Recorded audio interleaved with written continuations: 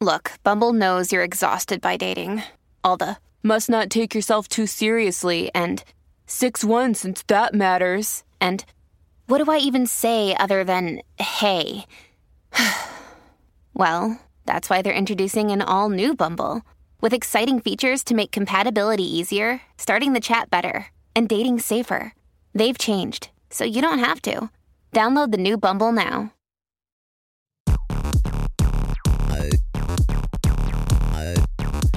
Hello and welcome to Wrong Side of 30, where a bunch of early 30-somethings lament about their depressing lives after crossing that terrible threshold. My name is Brandon. Who else do we got here?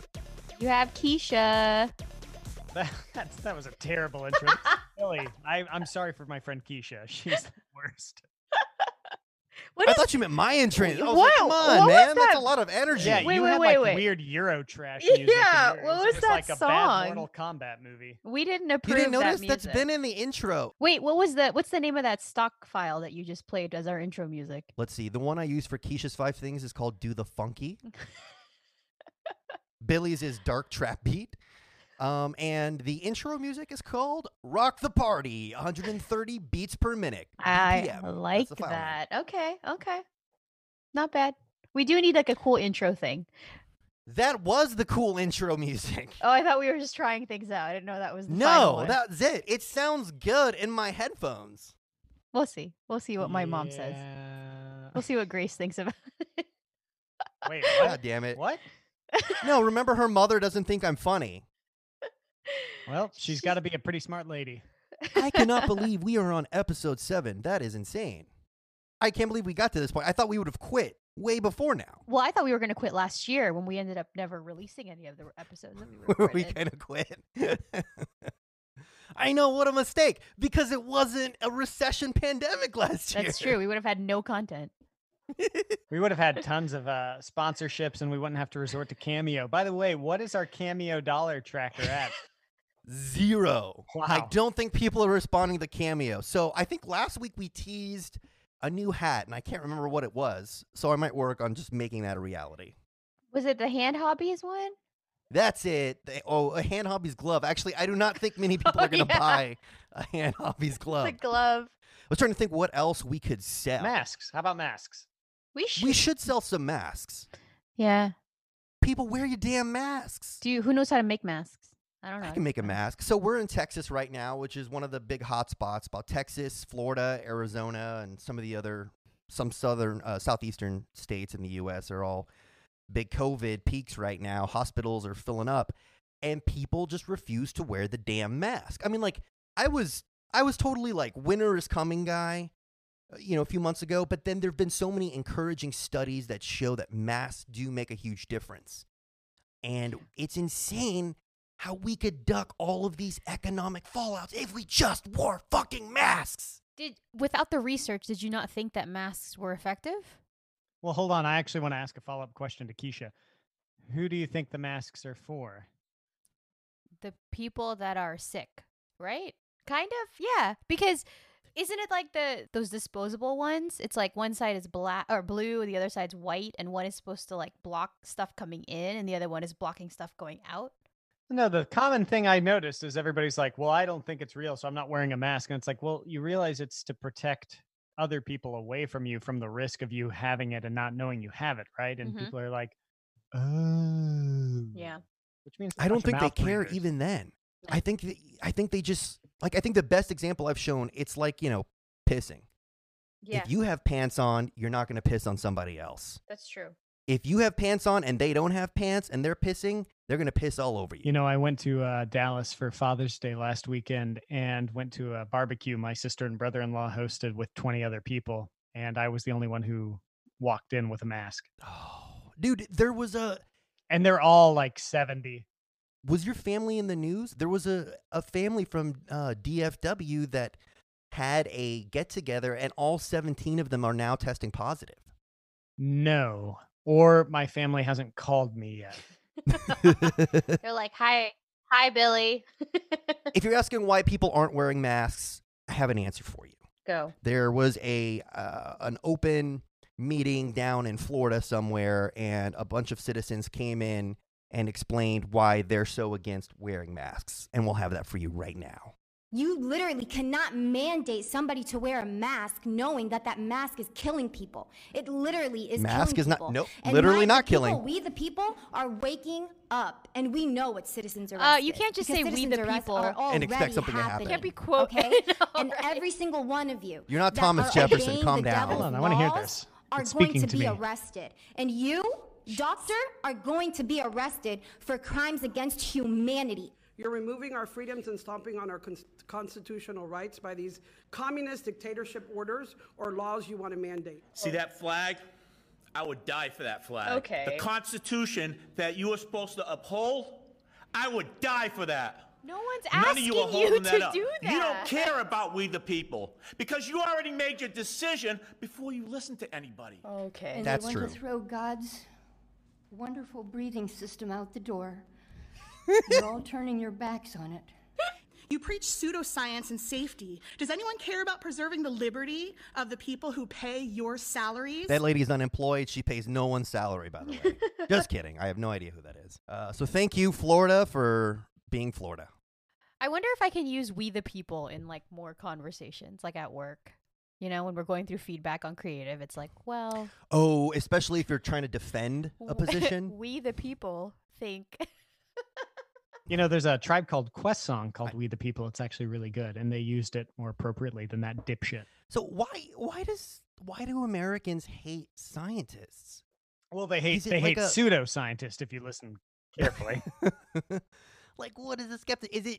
I honestly just think it's people being self-conscious about the things they don't know.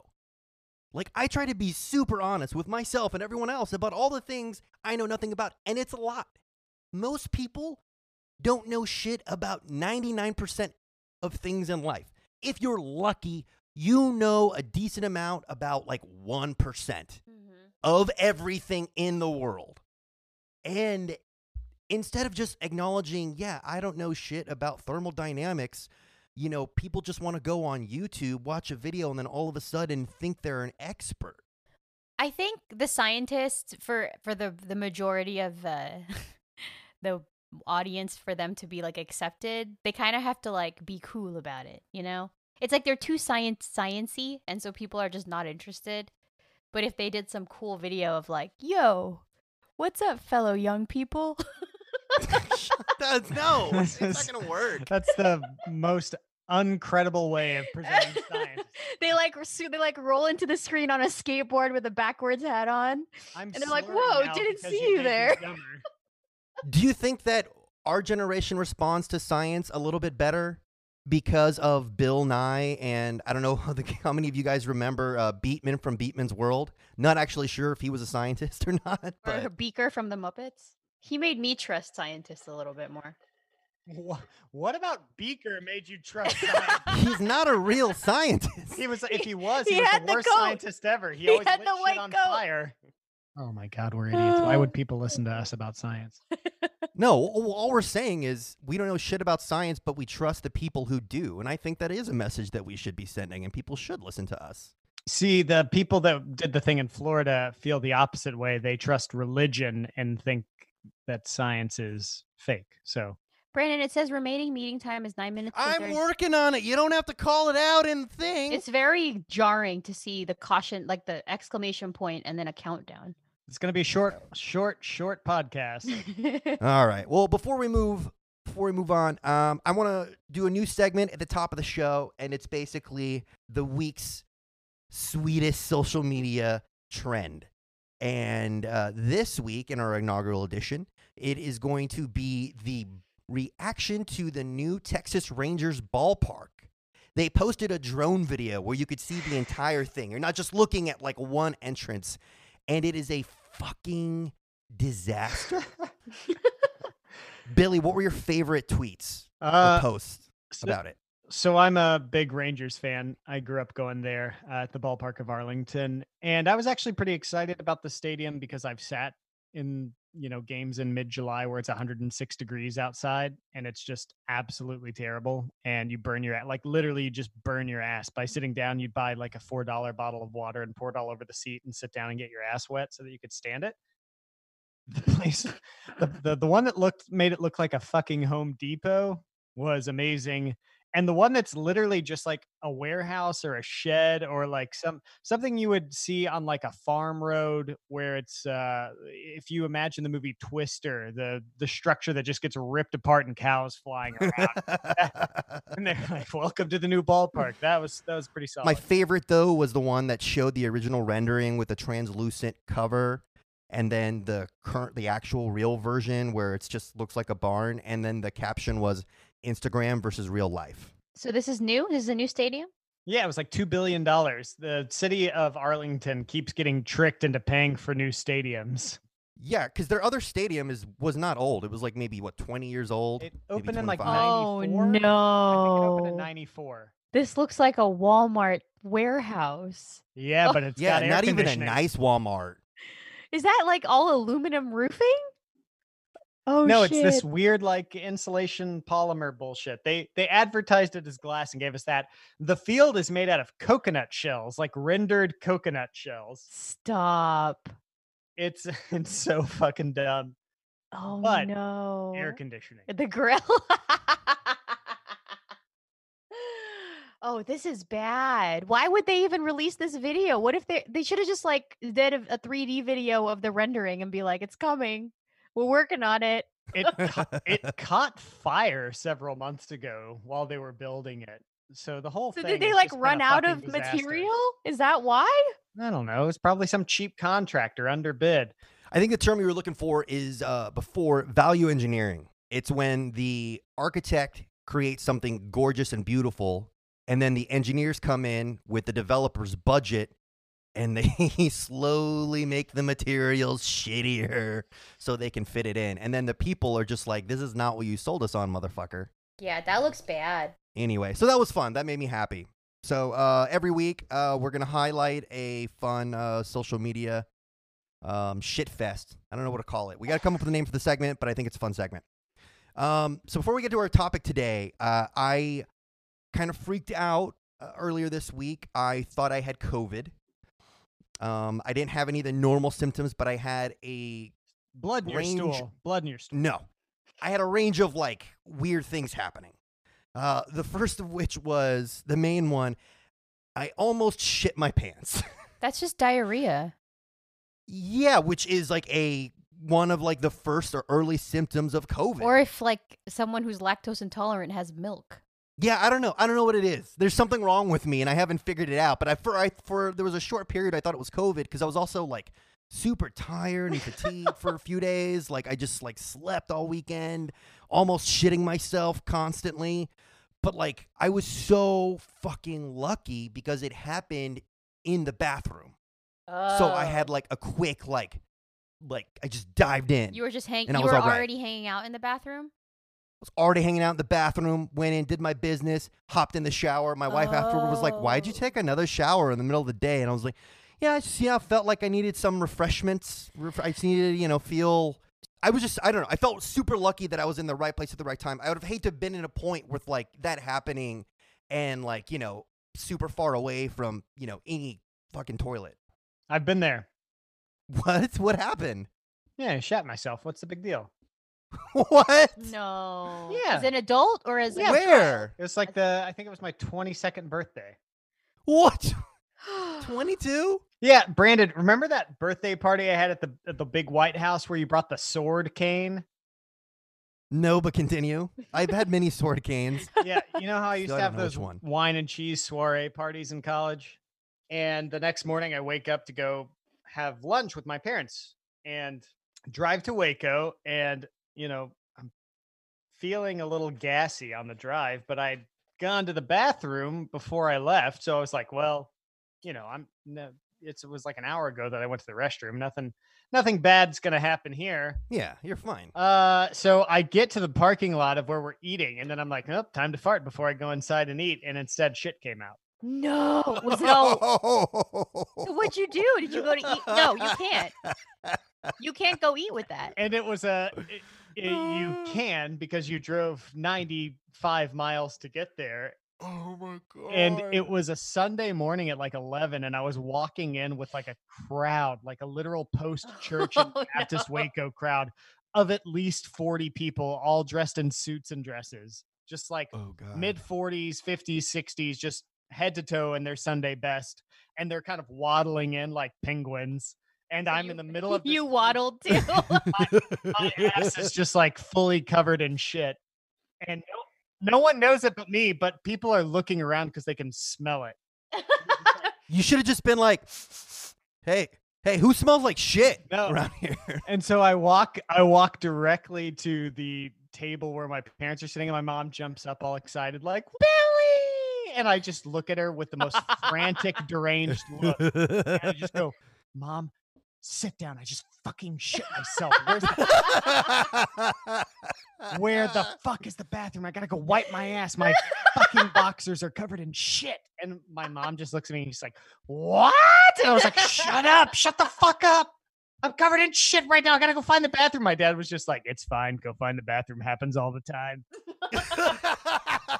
So I go to the bathroom, and I go into a stall, and there's no toilet paper in the stall. And granted, the restaurant had just opened. So like, what's the first thing you do when you get ready to open? You make sure the fucking bathroom has toilet paper in it. But there were no rolls of toilet paper in the stall. And so I've already dropped my pants and seen the damage and just been like, oh God. And so I have to pull them back up over me and then waddle out. And there's like 6 people in this bathroom that just see me kind of like waddle with my pants halfway on. And I grab the paper towel roll next to the sink and waddle back in. Did you like throw away your boxers? Oh, Did you God, burn it? Yeah, no, I wrapped up my boxers in the paper towel and then just went commando in this semi-shit stained shorts that I was wearing. Oh, no. And then, damn, Billy. And then my dad was like, why don't we just go into Walmart and get you some underwear in there? So I sat through lunch in shitty shorts and then left. And I was like, I don't want to sit on my leather seats on this car with shit shorts. So I had a like white paper China ball lantern that was from the party sitting in the trunk. So I put it on the seat, and I sat on this white paper as a barrier. As a barrier. And just rode home in shame. Man, I would have just straight tried to blame somebody. I mean, they were all old people, so they probably would have been like, yeah, it's me. I'd like to blame Franzia and Kellogg's Pop-Tarts. Oh. Dude, you with the Franzia. I think one of my favorite memories of you from college, you had the Franzia bag. So for those of you who don't know, Franzia is a type of wine that comes in a box. The wine itself is not loose in a box, obviously, because it would leak. It is inside a plastic bag, and you have a little nozzle that you press, and it comes out. 5 liters. So what Billy would do in college is he would remove the bag from the box and just drink out of it as a nozzle and then like pass it around. But he had a tradition that went along with it, and it was called Slap the Bag. It wasn't a very clever name, but it was apropos for what he was doing. And everybody loved it. Everybody slapped the bag. Come on. Everybody loved it, I guess. I remember at his house one time, he grabbed the bag and he screamed, "Slap the bag!" And like, he's super drunk, slapped it so hard, it burst and shot all over me. I was just completely drenched in shitty box wine. I was too. Yeah, but you didn't notice. Yeah, I did. That was the station manager party. So I made you slap the bag, being the station manager who went out. And then I slapped the bag and knocked it off.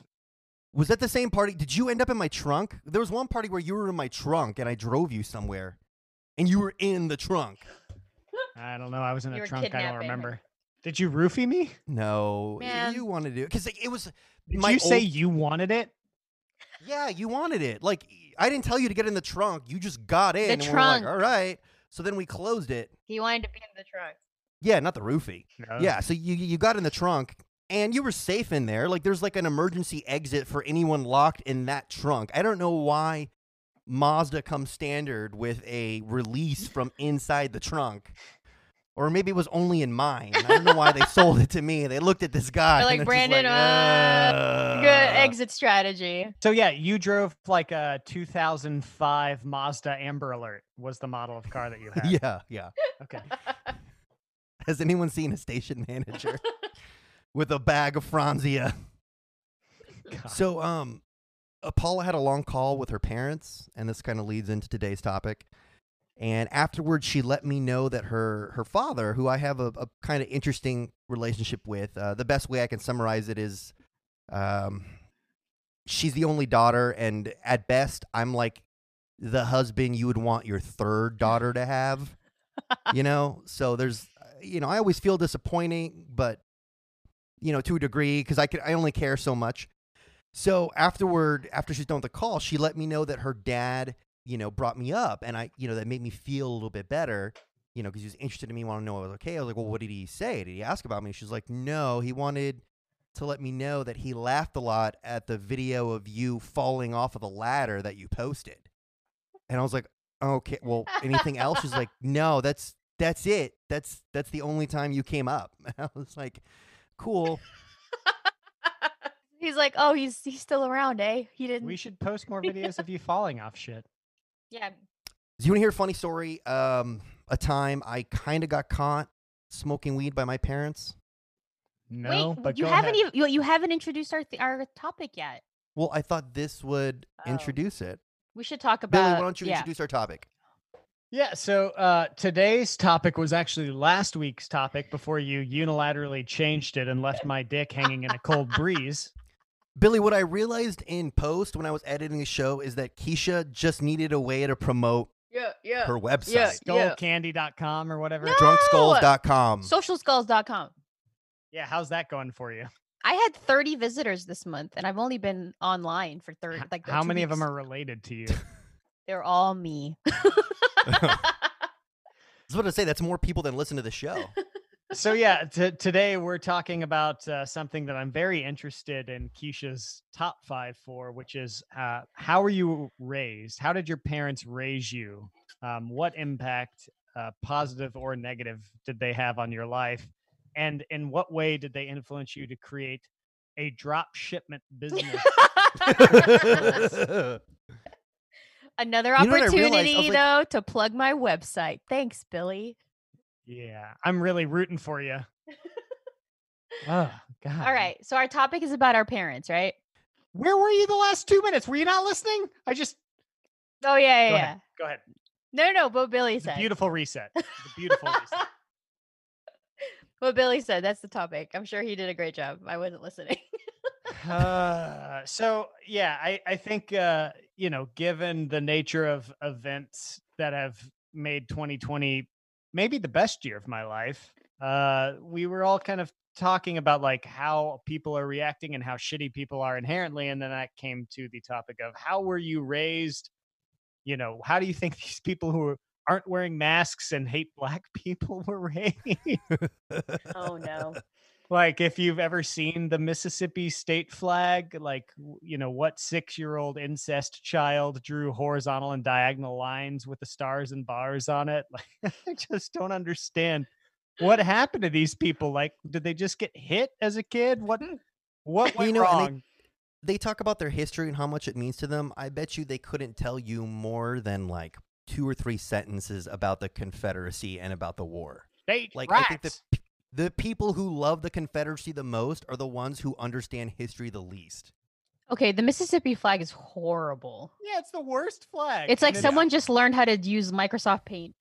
It's like the bad part about it isn't necessarily the fact. I mean, it obviously is the fact that the Confederate flag is like nested in the corner, but it's from a design standpoint, it's maybe one of the ugliest things I've ever seen in my Isn't entire it just life. like the flag for France? Yeah, and they then basically a took clip the art French of flag and were the like, "Hey, Confederate flag over let's- it. let's slap this universal sign of white supremacy on here. That'll be good." And I'm gonna go ahead and say, but look, it's not even the same shade of red. They're 2 different reds. It could be worse. You could peel back the Confederate onion layer and see like a Nazi flag on there. Oh, Sure. wait. It'd basically be the same thing. I mean, like, so during Reconstruction, Like right after the Civil War, all these states did not just immediately come back to the Union. They were territories and they were slowly reestablished as states. Why wasn't there like somebody checking what the fucking flags were? There wasn't a, like, a you flag think their auditor? first draft of the flag was just the Confederate flag, and then the guy's like, no, like, I mean, 30%. Just give me, just reduce it 30%. You can have 30% Confederate flag, but you got to make it sure it's something else. Did I the think- Confederacy only exist for like 4 years? Yeah. It did, but the states, like, they didn't just immediately come back into the U.S.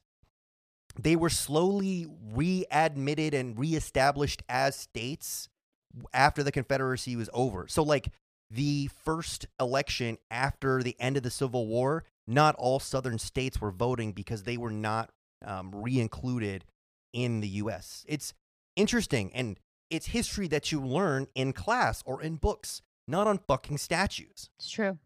Does anyone ever actually read the stuff on statues? I don't. No one fucking reads. I fucking hate that fucking argument that it's history, where you're going to lose the history. No one fucking looks at a statue to learn. That's not how it works. Yeah, There's no statues of fucking Hitler, but we sure fucking know a lot about him. Right.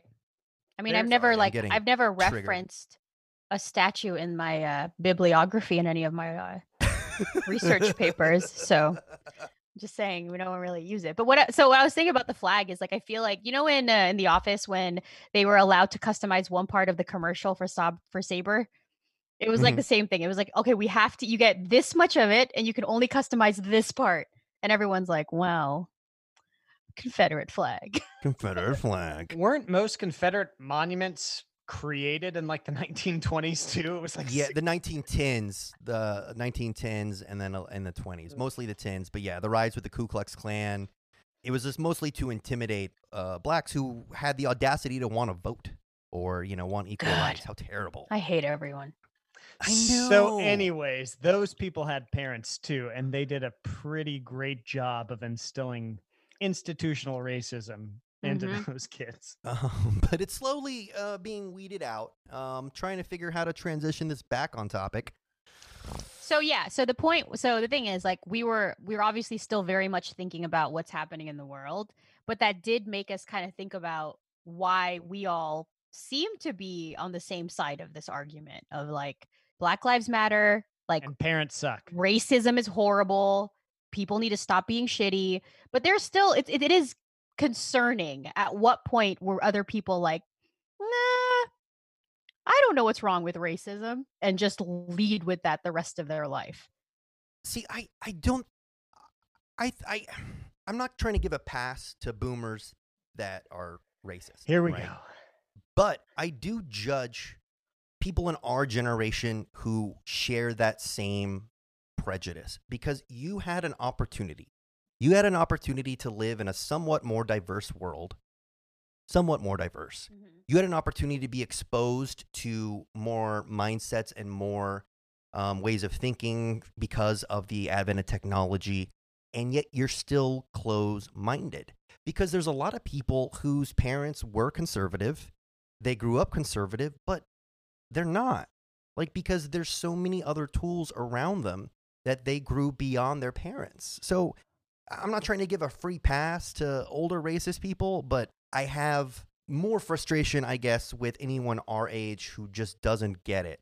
But I do think that most of us do. Yeah, I think a lot of it is laziness, right? I think you're giving a lot of people credit that just because the resources are available, they're going to give a shit about it. I don't think that's the case. I think it's easier for people to just be like, well, this is what my parents have been doing, or I've been doing this forever, so that's cool. And, like, they're kind of living in their own bubble. And usually those people surround themselves with people with the exact same mindset and the same beliefs. Just like this podcast. Exactly. The big aspects, I think, of this topic, your parents getting older. And as you get older, for a lot of people, that's growing, further apart from their parents politically. And, like, I know people who are somewhat estranged from their parents because they differ so drastically politically. Mm-hmm. And it's interesting because you get past a certain point where you don't feel obligated to vote like your parents vote and think like your parents think. But when things become so polarized, idea of losing that relationship with them, with the people that birthed you and raised you, is heartbreaking. But it's a reality for a lot of people. I've definitely had moments like that, even recently with my parents, where we didn't fully agree on stuff, or they just decided to bring up something from when they were growing up that they felt like should change my opinion of how they reacted to something that I didn't like. And it's hard to separate, like, you're my family and this specific situation is not acceptable. And I think that's like the thing I've had to learn how to do growing up, that like, because you reacted in a bad way at this situation, I have to just isolate that and not let that impact the fact that you're still my parents. Mm-hmm. And not a lot of people can do that. I think it's hard to separate that and make sure that it doesn't change your overall opinion of them, unless it becomes very, what's the word? Like, destructive in the relationship. And even if it's like, if you have kids and they're imposing those beliefs that are obviously incorrect onto your kids, and yeah, that becomes a bigger conversation. But right now I'm lucky that it's just like, wouldn't say that in public, or maybe phrase that differently. And that's the extent of it. One addition to that thought, though, is that the generational thing, I feel like, always comes up. But in the things that I've noticed more is that generations are just kind of random years, right? Like someone says like, oh yeah, I mean, a lot of times they're based around like big historical milestones. Like, yeah. Mm-hmm. But at the same time, like the 25 years or whatever afterwards, I mean, a lot of other shit happened in that 25 years that would influence those people. I feel like maybe regions, maybe just as much of something to blame, regional culture, as opposed to a specific age bracket. But the one thing that I feel like is really, really strange about the boomer thing is the boomers were like counterculture, right? Like, these are the people that were born in like the 50s and then became hippies in the 60s and were like these complete leftists. And now we all see them as these big Trump voters or Make America Great Again people, or whatever, like this weird, like the political alignment, it just doesn't really make sense on a generational level to me as much as it does on a regional level to me. It's like the South is always red, right? Mm-hmm. If are boomers the same in the Northeast, like in Maine, as they are in Texas? I don't know that argument could be made. I mean, anytime we talk about an entire generation, there's always going to be exceptions. So it's tough to, I mean, with anything, it's tough to generalize anything. But I'm just saying politics have been regional for 100 years, I feel like. Yeah. So maybe that's more to do than the generation. That's just one thought that I have been kind of stuck on for a little while. But the other thing that's interesting is, and we talked about science earlier, our generation seems to be the generation that is completely like terrified of being wrong. So it's like we always defer on stuff that we haven't looked into. It's just like, oh, I don't know, I'm not an expert on it, I have no opinion on it.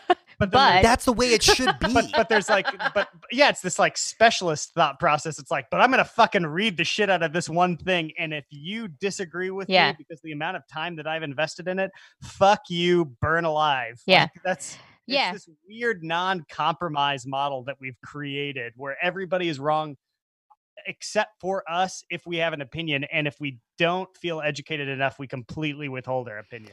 But I also, one thing that bugs the shit out of me is that, like, sometimes you get into these conversations with people and instead of just like having a conversation, they feel the need to have to like pull out their phone and like have to Google everything in the middle of the conversation to try to prove a point.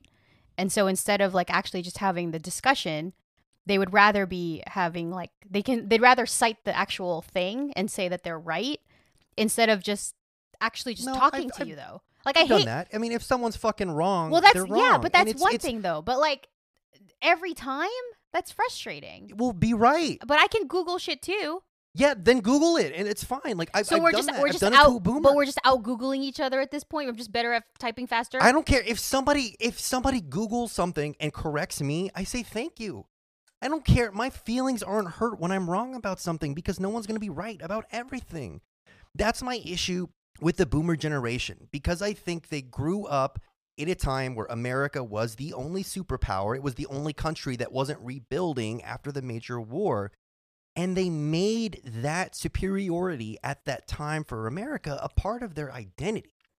Like, we cannot, there's no way we are going to be able to shift over to the metric system because the boomer generation associates the imperial system with some aspect of American pride, which makes no sense. We're talking about what is the most practical matter. Okay. So for me, it's like that the may way be that the silent generation, though, right? I mean, if you're talking about the age of decision making immediately after the war, the boomers were kids. They weren't making any. no. What I'm saying, no, not the decisions they made, but they grew up in that period where America was the best, not because we were intrinsically the best, but because we weren't torn apart by war. So that's the whole point of today's session, is because every generation hates the generation before Right. them, and we blame the boomers for the way that the silent generation raised the boomers, but we don't actually blame the silent generation. We blame the effect, not the cause.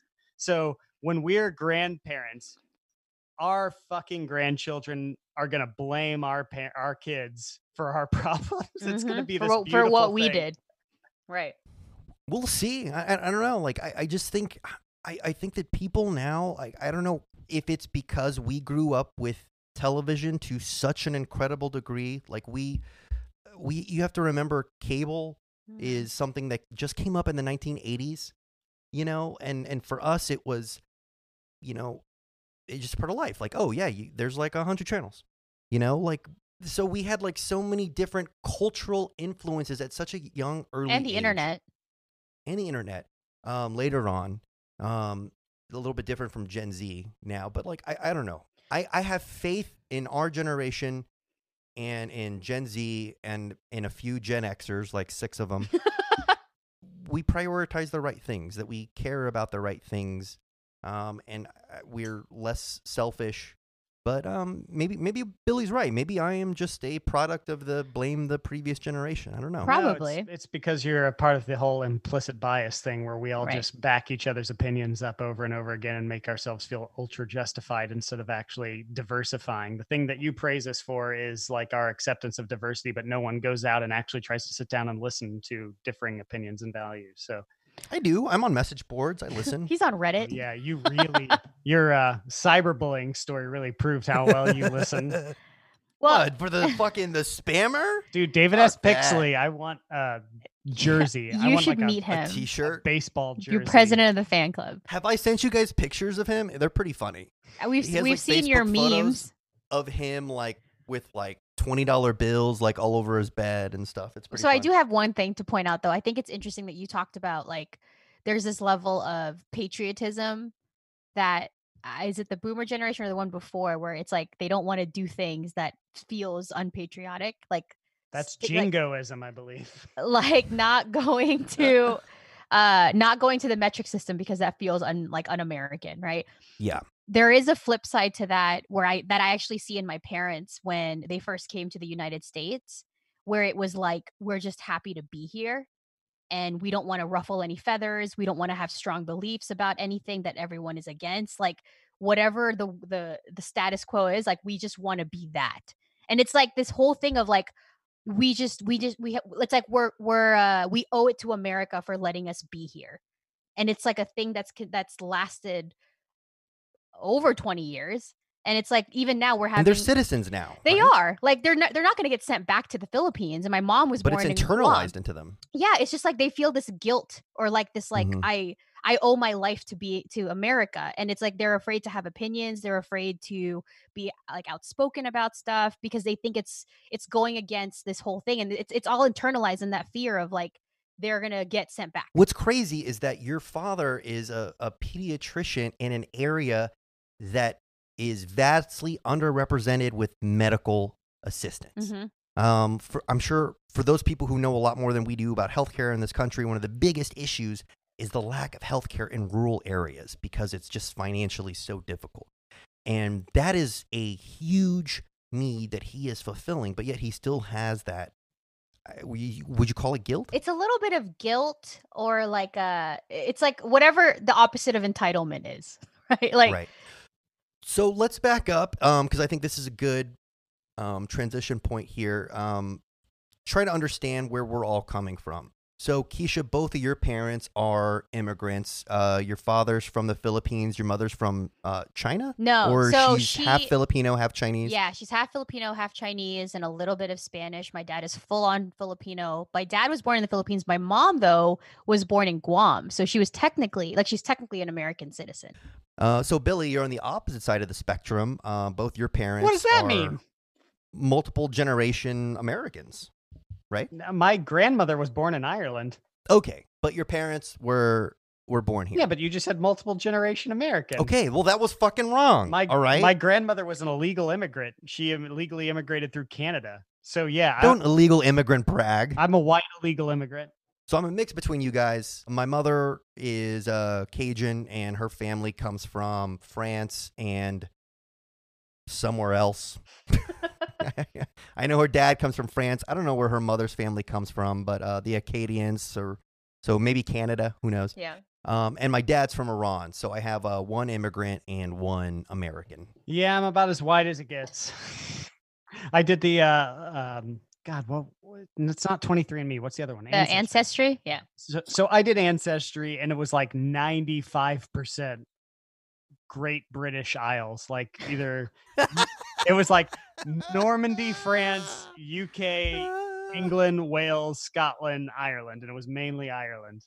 And then there was Lord. I think the other small remainder was Scandinavian. So I'm about as white as you can humanly be. They're like the other white countries. I don't even know what to do with it. I'm just So I have a funny story about the Ancestry thing. So I did one a year ago, and the first like round of results came back like expected. So it's like 60% Filipino, 33% Chinese, and it was like 1% Sardinian. And I was like, what is Sardinian? I was like, is that where sardines come from? It's like this part in like, I think it's either Spain or Italy, whatever. Yeah, I was going to say, it wouldn't be Filipino, right? It would be, partially native Filipinos, but also Spanish. Well, here's the thing. Because the Spanish colonized the Filipinos. I saw the results. I was like, this is me. I'm Sardinian. I'm going to represent my people. I was like looking up the history. I looked at islands. I looked at the flag. I'm like, this is my people. This is who I am. And then, did you change your Instagram bio and put the Sardinian flag in it? And then Ancestry.com emails me like a week later. They're like, hey, we got more information. You're not 1% Sardinian. You're 1% Spanish. And I was like, well, shit. Did you say this are Sardinian? There's a grammatical error in there that made me think you actually may be Sardinian. No. So growing up for me was a bit tough because there was, the whole different cultures to deal with. I spent a lot of time with my mother's family, who was extremely white, conservative, and in Louisiana, rural Louisiana. And when you're talking about seeing the kind of segregation they have there, the kind of like lines between where black people live and white people live, or various racist jokes that you pick up, while you're in the ether there as like a part of the culture, versus in, coming back into Houston where we were hanging out with more Iranian people, Iranian families. So it was difficult to understand what is right. But the one thing that was consistent was that I feel like my parents never believed me. About everything? That's because you were a liar. I would lie to my parents because I was like afraid of my mom, because she was like, the disciplined parent, and my dad was the not disciplined parent. But even my dad, like I remember, as a kid, you don't, you'll be honest about stuff. You have no shame. You're a kid.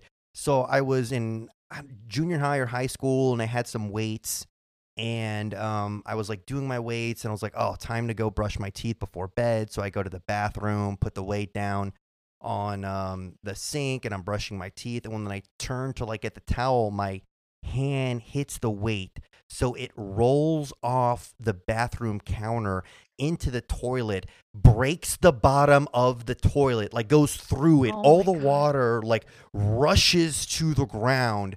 And then like my dad comes running, he's like knocking the door, and I like open it, and he's like, what happened? I'm like, I don't know, I just like accidentally hit it and it rolled off. And he's just like, you were working out while peeing, weren't you? I was like, no, I wasn't. But like, that's the story he told to all of his work friends. So if you find there's like a law firm in Houston where everybody knows the guy whose son like works out while peeing. Well, your dad knew good content, and the working out while peeing story is way better than the actual story. So I said that story to try to get us on track because I know that I'm doing my best to get us off track here. In terms of like growing up with your parents, I think one of the biggest, most important moments is leaving the nest. So when I went to college, I was the only kid. My parents were kind of done raising me, and they were kind of left to kind of deal with each other. So they were divorced within a year or within 2 years. And it was one of those things that I didn't think was a surprise and I thought was a good thing for them. And, you know, one thing that I learned after that happened is it's actually pretty common. When parents lose their kids, like they all go, you know, leave the house, and you have to deal with each other. That's one of like the big prime, like, you know, times you see divorce. So since then, I've been dealing with divorced parents, which is a whole other monster in its own. So what happened when you guys left the nest? So I was like in peak rebellion phase when I graduated high school. And so I just, we didn't have money. So I couldn't apply for a bunch of colleges because my mom was like, well, each application is like $50. And so don't apply to colleges. You're not going to get in because you don't want to waste our money. They were right. And so I was like, well, shit, I'm not going to get in anywhere. So I was like, well, I know for sure I'll get into culinary school. So I went to culinary school and I moved to Austin. But like when I left, they still had my brother and sister to take care of. And so it wasn't a big change for them that I wasn't around. It was more of just like the little things that I helped take care of, like getting my brother and sister dressed for school and getting their lunch ready. But beyond that, like I do realize now that because I wasn't around, my brother and sister both had a lot more freedoms growing up than I did because my parents were just like, fuck it. Like, I'm good. They're fine. What about you, Billy?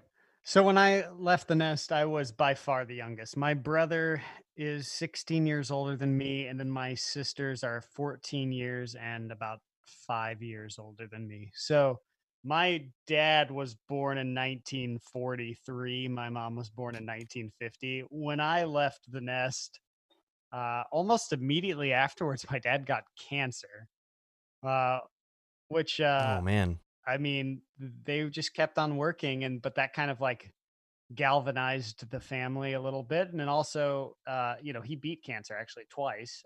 So spoiler alert, he's still alive, haunting me.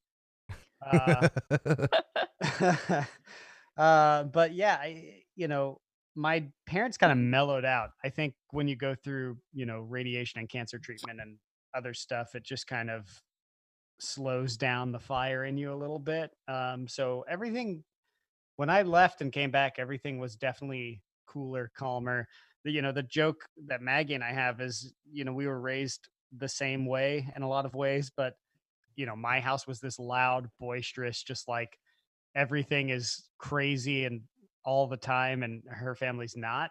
But lately things have kind of mellowed out versus when I was raised, it was just everybody was yelling and screaming all the time. That's cool though that your parents mellowed out after the whole cancer experience. My parents did not.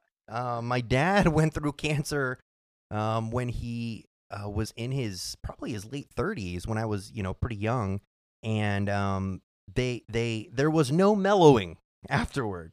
I mean, he was okay, but I don't think it was he didn't go through chemo or anything, so it wasn't as traumatic as what your father went through. But I do wish it was a little bit more transformative for my parents, like it was for yours. Yeah, and also, you know, it's interesting because I'm at the phase where, you know, in a lot of ways, it's getting to that transition in age where I'm going to be taking care of my parents soon. So I'm at a very different kind of realization of, you know, seeing kind of the decline, I guess. Yeah. But, you know, it's been, other than the fact that we completely disagree on most philosophy in life, it's been pretty good. Yeah, I think that's normal. But I mean, at least you guys can still have a relationship and disagree. Well, one time I yelled at them in a restaurant and walked out about like 8 weeks ago, and I just cursed him out in front of my wife and paid for the bill just to like one up him and just walked out. So it's not and I perfect. left $100 tip, motherfucker. Yeah, deal with that.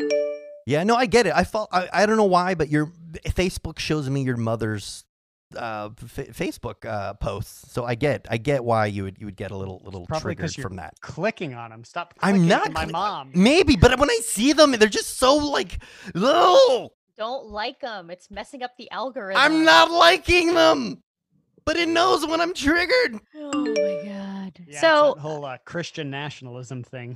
I think one thing that I think my parents have kind of chilled out a little bit. I think both my parents just got to a point where they realized that it doesn't matter what they tell us. We're going to do whatever we want. And they would rather have us call them and tell them what we're doing than not call them for a long time because we just keep getting yelled at whenever we do talk to them. And that was a big transition for my parents because my mom used to call, when I would call my mom, she would be like, well, why are you doing this? You shouldn't be doing that. And then after a while, I'm just like, oh, wait, I don't have to call you. I live in Rhode Island. Like we don't have to talk to each other until Christmas if that's the case. And it's shitty. Now that I think about it, like it's shitty to hold that over your parents. But that was critical in balancing the relationship between us as from a parent to child and as adults. Like that I had to set that boundary and stick with it. And it kind of felt shitty sometimes, but it's helped now. No, I think every child at some point has to stand up to their parent, because I think no matter how good parents are and how well-intentioned they are, I think over time when you have someone that's just constantly submitting to your will, your judgment gets bad. Mm-hmm. You know, that's why I think, you know, a dictator may start as a good ruler, but then without any kind of opposition, you know, they become bad. Yeah. I had a similar experience. So I love my mother now. She's you know, the greatest woman I know. But we butted heads a lot. What about your wife? Dude, I'm just throwing my mom a bone here. Don't mess with this. Yeah, you're really undercutting Paula. Paula, I'm so sorry. I love you. But there was one point where I guess I stood up to her, and we were in Iran. That's where my dad's family was from, and it was her first time there. And we had a disagreement about something, as children will disagree with their parents. And I guess I was kind of trained to always apologize. You're always, you know, you'll only have one mother. You'll always have one father. So no matter what, say you're sorry. Mm-hmm. And then I was just kind of like, you know what? Like, I'm fine here. I'm not going to do that. And if I'm going to be alone in this experience in this other country, then that's fine. And then it kind of got her to think about the situation. I don't even know what we were arguing about, but then she wrote me a letter that I found that she left for me, because I don't think she could have like a face-to-face conversation and acknowledging, I guess, my side of it. And you know, we worked it out. I think it kind of forced her to look at it from another perspective, because all of a sudden, I guess I realized, like, fine, if this is it, then you can be like this. I'll just do my own thing. And I think that kind of forces parents. And I feel terrible saying this because I'm not a parent yet. And I know that I'll make the same mistakes. Right. But I do think it's important for every child at some point to stand up to their parents, because, you know, your parents not going to be right about everything. And sometimes, you know, you shouldn't feel bad about standing up for what you think is right. So when did you look at like your, I don't know, for lack of a better word, rearing, and kind of figure out, like, just create a list? Like, what did my parents raise me like to value, and what values did I come upon later in life that they definitely did not instill in me? Oh, man. Are you asking like when or what these things are? What? I'm very curious, because like I think you know, there's obvious cultural differences between the three of us as well, but I know what it was for Keisha, as long as a value can be being a doctor, right? Or a lawyer or a nurse. Those are the three options. And you went to culinary school, so that must have gone really well. It was horrible. That was a huge, like, what I do for work now, my parents, I think they vaguely understand, but it is one of those things where it took a while for them to just be okay with it. All they do now is like, well, she has a roof. Somehow she has money. We don't know where it comes from. She has someone that pays her for things. Hey, So she we're cashed that okay check, with so it. she has money coming in.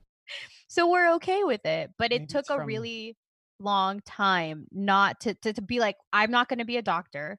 I'm not going to be a nurse. I'm not going to go into the medical field. I'm gonna And make it's fine. weapons. I'm going to make weapons. I'm going to drop Curate ship. skull collection. I'm going to drop this shit out of drop shipping. Like, this is just my life. And, you know, for a long time, that was a really tough conversation with my parents. And they would bring up other people's kids. They were like, hey, did you see so-and-so got into med school? Or so-and-so is a nurse and they're making this much money. What are you? Oh, you're working as a sous chef. Okay. That's nice. Do But you think part of that is like immigrant culture to some extent? Like you come from another country and you're always comparing yourself to people who of are in course that it is, country? especially if you're Asian. It was like my parents were like, there's a level of guilt that they were putting on me too. And to be fair, like I get it because I know how difficult it is to come to the States, especially from the Philippines. And so it was like, we brought you to America. Like you need to like get the most out of it, like this whole experience as you can. So be like a fucking doctor. So Like whatever is success higher wasn't than a valued. doctor. You valued- Yeah. Like make the shit out of all the money you can make. And I'm like, I want to get in marketing. I want to be in sports. And they're like, no. Whereas my parents were like, follow your dreams, do something you love. Which There was no following of the dream. No one, I never, at any point in my life growing up, my parents were never like, Keisha, what does your soul, what does your heart tell you? What do you want to do? It was always like, you have to do this, you have to do this. Anything else is going to be really hard. I want And to I'm like, design a well- morning star and stab somebody with it. So I think the only value that I took from my parents, or at least the one that's most prominent, is just the importance of hard work. And I think that I wouldn't say that it's intimidating, but I'll always feel from now till when I die that I have never worked as hard as both my parents have. Yeah. Like my father went to school for 2 different professions, was working, from job to job, working his way up, in computer programming and then in management and stuff. And my mom was working in at a lot of different law firms. And this was before Me Too. This is before sexual harassment was like such a big thing. And, she did that and he did that so we could have a better life and I could have a better life. And I would see how hard they would work, how late they would work, because I was a daycare kid and I could do a whole podcast on fucking daycare. And, the reason for that was because both my parents were working and they were working late and working hard and stressed, but they wanted the best for me. And the thing that they stressed more than anything else was you need to go to college and you need to get a degree. And luckily they didn't care what that degree was because I ended up majoring in film. I guess unlucky for me. I wish they would have kept me in engineering. But they So really did education was instill important. Hard work and education. Yeah, they really did instill, hard work, especially because my mom, there was a point where she stopped working and then she went back after a period just so we could have the extra stuff we wanted, including a car for me, so it's hard to look back on that. And I'll always feel inferior, especially, when I think about my dad's immigrant story coming from Iran.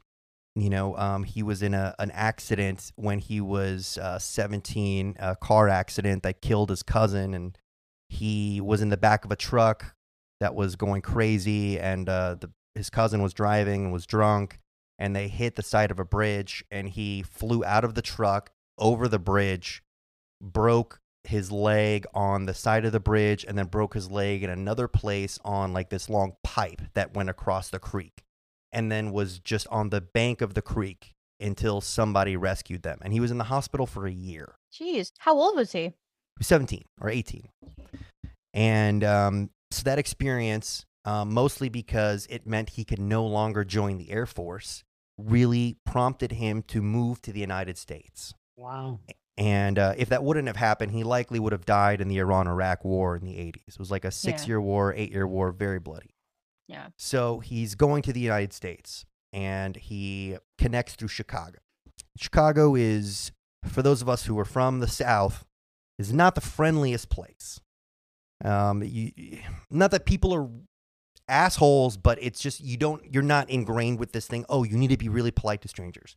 So he was waiting for his flight to Louisiana, is where his college that he was going to in the United States was, and he wanted a beer. So he goes to the bartender. He says, "I want a beer." Bartender probably asked him, like, do you want an ale or, some specific. And my dad didn't know English. He just said, "I want a beer." And he kept repeating it. And then the bartender and other people in the bar started laughing at him. And all he wanted to do was to turn around and go back home. Mm-hmm. But he didn't have enough money to buy a ticket home. So he was stuck. Yeah. And, he goes to LSU and then USL and gets a degree and is supporting a family in Houston while we're living in a trailer on my grandparents' property in Louisiana. And he just keeps working his way up and to get to the point where he's in a management. And to me, it's like, this guy didn't speak a word of the language, and now he's managing, which isn't even a skill. Yeah. It's just dealing with people and projects. Right. So That's a skill, soft skill. Sure.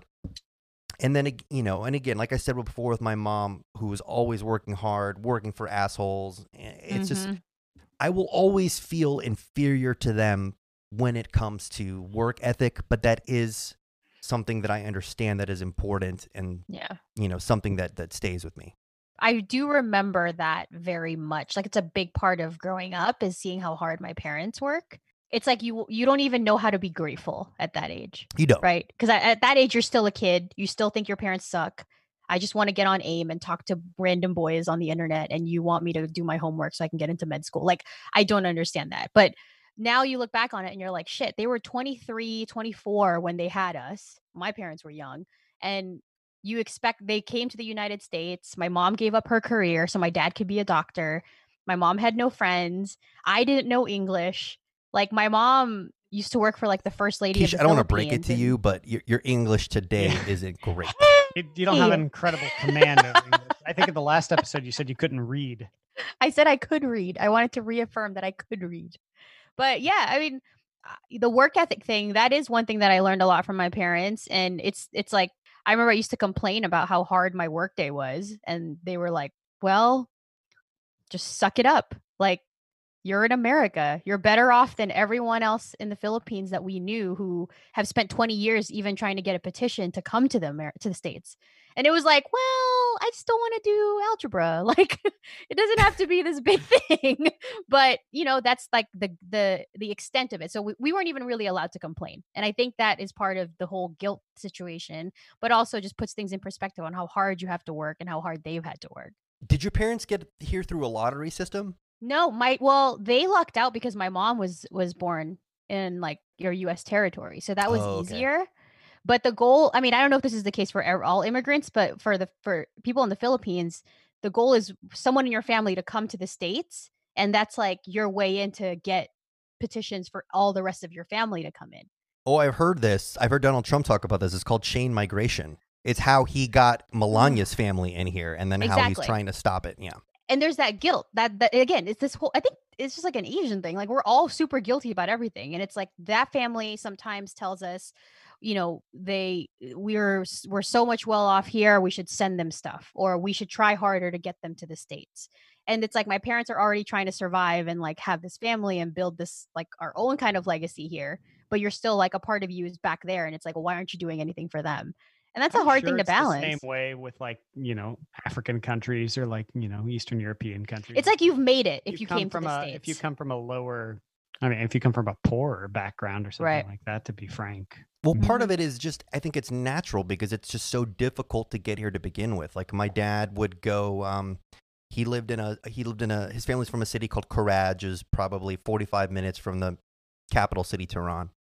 So back when they had an embassy, United States had an embassy in Iran, he would put on like a suit, go there, apply, get rejected. Put on a suit, go there, apply, get rejected. And then one day he happened to be in Tehran and he happened to have his materials with him. So he's just like, fuck it, I'll give it a shot. And then for whatever reason, they just stamped everything and said, okay. And he was on a flight just a couple days later. And then like a year after that, the hostages took the embassy. And that was it. sorry, I know this isn't about immigrants, but it's hard as the child of an immigrant and Keisha, the child of two immigrants. It's difficult when you're trying to define your own reality because that is always chasing you. Yeah.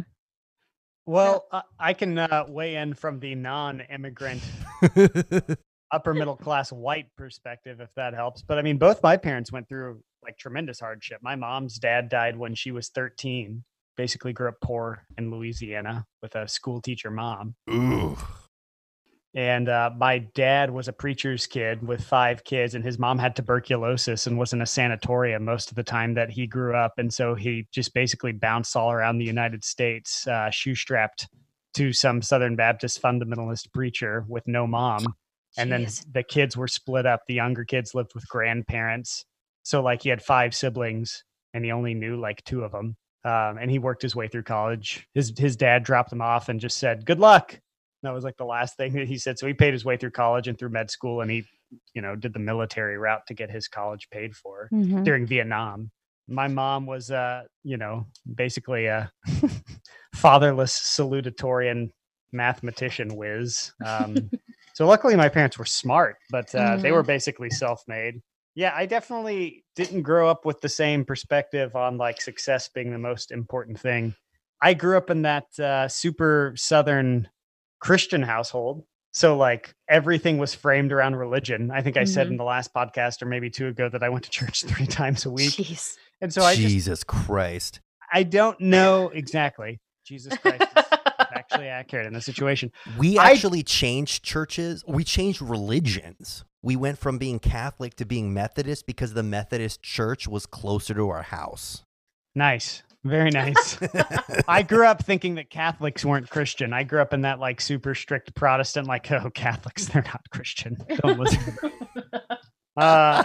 Southern Baptist, super dome church, whatever. And like when I talk to people who didn't grow up religious, I'm like, so how did you learn about right and wrong? Because like everything that I learned as a kid when I was like 3 and I was learning like these black and white lessons about like, what is a good person? What is a bad person? It was always framed around these Old Testament stories. Jesus and Satan. Yeah.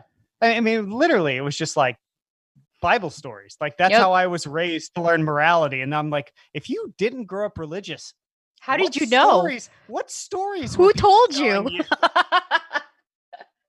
So we talked about, how our parents raised us. Where did you feel like your parents maybe neglected something that you feel like is important to you now? So like for instance, I never learned to cook ever.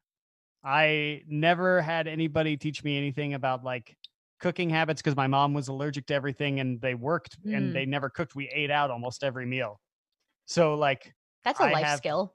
0 cooking skills until after college when I started getting America's Test Kitchen books. And I was like, oh. I think for me, it was probably budgeting. And I think it's partly because more so my mom really ingrained to me that you never talk about money with anyone. Ever. And that's still true to me today. Like, and I know it's tough because I do think that is part of the bullshit that corporations program into their employees so they don't understand like, how much they're making or how little they're making. But it's so ingrained in my mind. We never talked about money. It was just one of those things that was taboo. And I think Dave Chappelle has a great joke about that. And he would talk about how he was talking to his white friend. And I don't know if it's a white thing, but he'd be like, talking about what he made last year. And he was like, whoa, that's too personal. And then he'd go back to telling Dave a story about how he was fucking his wife in the ass, which was not personal, I guess. But talking about money, that is. So I think maybe not talking enough about money might be my thing. Keish? Oh, I would say anything that has to do with relationships. Like I think like I saw gender roles very much so between my parents, and it changed halfway through when I became a teenager. But growing up, I very much remember my mom giving up everything in her career to come to the States to help my dad be a doctor, make dinner, iron his clothes. And my dad would literally just come in, eat dinner, hang out with us for about an hour or so, and then he just goes to bed. And so I was like, oh, is that how, why am I going to college? Like, why do I need to go to school then? If I have to, like, you're telling me to go to college and be a doctor and be all this stuff, how am I going to have time to do the whole other thing that you're doing for dad? Like, if I ever have a husband, like, how am I going to make dinner, raise my kids, iron his clothes, do laundry, but also still have a full-time job? That was such a conflict for me growing up. And then it was like my mom and I never talked about it until we got older. And then it became very clear that it was like a choice. Like, she made that choice. But then the funny thing is, now that the kids are not in the house and it's just my mom and dad and there's no one else to take care of, my mom is very much like, well, I don't know what you're going to eat for dinner. I already ate. So, you know what I mean? Like, she becomes this like independent woman again. And my dad's just kind of like someone she hangs out with while we're gone. Well, we went a little long on this one, so join us next week for part 2 of parenting and generations and whatever the hell we called this episode. Make sure to check out our sister podcasts. Tell them who you are, and 90 Day Soiree if you like some 90 Day Fiancé. Bye.